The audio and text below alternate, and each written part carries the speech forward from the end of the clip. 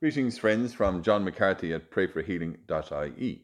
In 2015, Daniel and Michelle Shackle prayed through the intercession of Father Michael McGivney, founder of the Knights of Columbus, for the survival of their unborn son who had an incurable condition that doctors said he would not survive.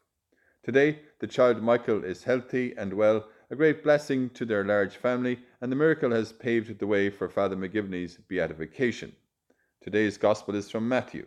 When Jesus went into Capernaum, a centurion came up and pleaded with him. "Sir," he said, "my servant is lying at home paralyzed and in great pain." "I will come myself and cure him," said Jesus. The centurion replied, "Sir, I am not worthy to have you under my roof, but only say the word, and my servant shall be healed." Lord, today we know that you are a God of compassion and understanding. Thank you, Lord, for healing the centurion's servant.